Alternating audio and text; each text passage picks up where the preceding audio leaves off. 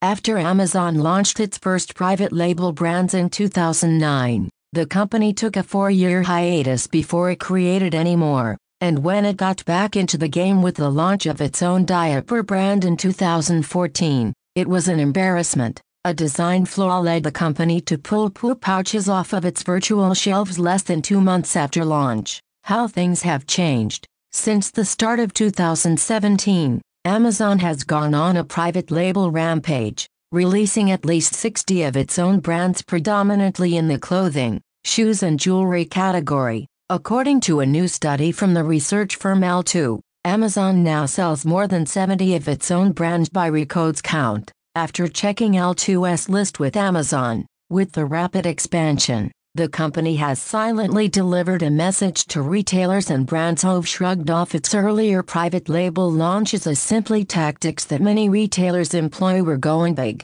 We take the same approach with private label as we do with anything here at Amazon. We start with the customer and work backwards, aiming to bring them products we think they will love, an Amazon spokesperson said in a statement to Recode. We continue listening and learning from customers as we expand our selection. You can find the full article in the description. It includes a list of all the private label brands. Postmates, the startup that offers on-demand delivery for anything in your city, now lets people order ahead for pickup. This comes about 1 year after Square's Caviar expanded into pickups, following the acquisition of Order Ahead's pickup business. Postmates started testing pickup in San Francisco earlier this week, and plans to officially launch it in the next couple of weeks, a Postmates spokesperson told TechCrunch. Currently, there are over 200 merchants participating in pickup, including my personal favorite, Papillote. The idea around pickup is around expanding the retail experience to our merchants, the spokesperson said. It's giving those merchants another tool to expand the reach. After the official launch in San Francisco, Postmates plans to expand pickup to New York and Los Angeles within the next couple of months. This update comes after Postmates in November shipped a revamped version of its app, which added a grocery service and scheduled deliveries to the platform.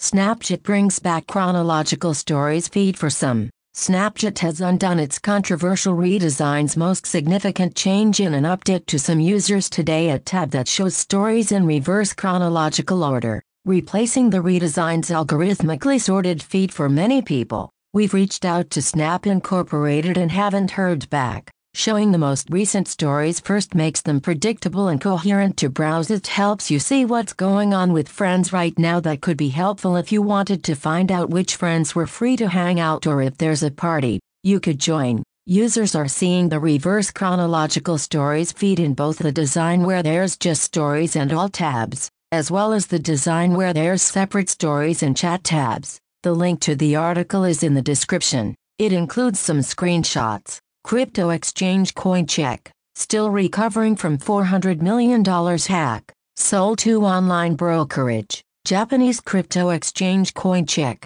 made famous after hackers made off with more than $400 million in digital token NEM, has been acquired. The company announced today in Japanese that Tokyo-based online brokerage Monex Group will buy it in full. The transaction will see Coincheck become a wholly owned subsidiary of Monex. The deal is a reaction of the NEM hack, with Coincheck recognizing that it needs to strengthen its management system and organization as a whole. And for some quick news, Selena raises $95 million to create a boutique travel lodging experience built around communities. Life coach Tony Robbins dug himself into a hole last month when his comments suggesting that some women use the Me Too movement to make themselves feel good made the rounds online now. The backlash is picking up steam. The past few days haven't been great for the internet's broader security. Iran's Communication and Information Technology Ministry has reported that it was a victim in a global cyber attack that compromised about 200,000 Cisco switches that hadn't yet received patches for exploits in the company's legacy Smart Install protocol.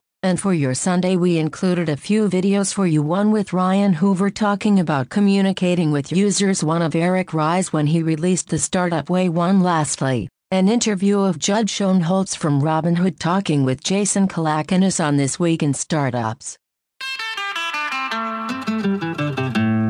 Thank you for tuning in. We will be back tomorrow.